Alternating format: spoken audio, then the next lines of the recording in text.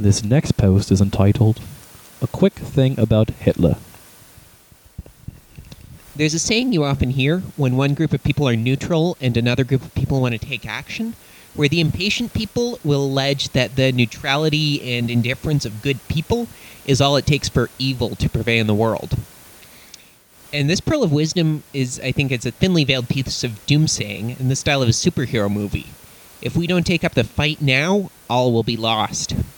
What the action people, I think, are secretly hinting at, even though they dance around Godwin's law, is that the slow movers of the world paved the way for the rise of Hitler.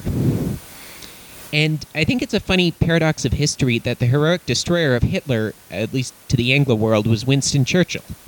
What we needed to save us all in that moment was a man who distrusted liberals and foreigners, a man who liked a good war every now and then.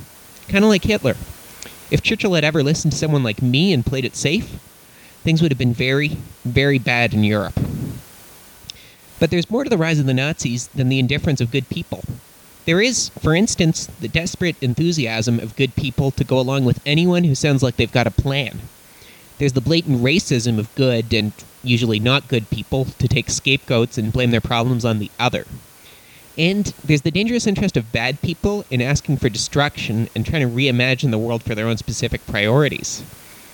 It may be fair to blame neutral and inactive people for some part of the rise of Hitler, but it would be more fair to blame Hitler and to blame the people who did all the Hitler stuff. Brendan is a socialist, but not a nationalist.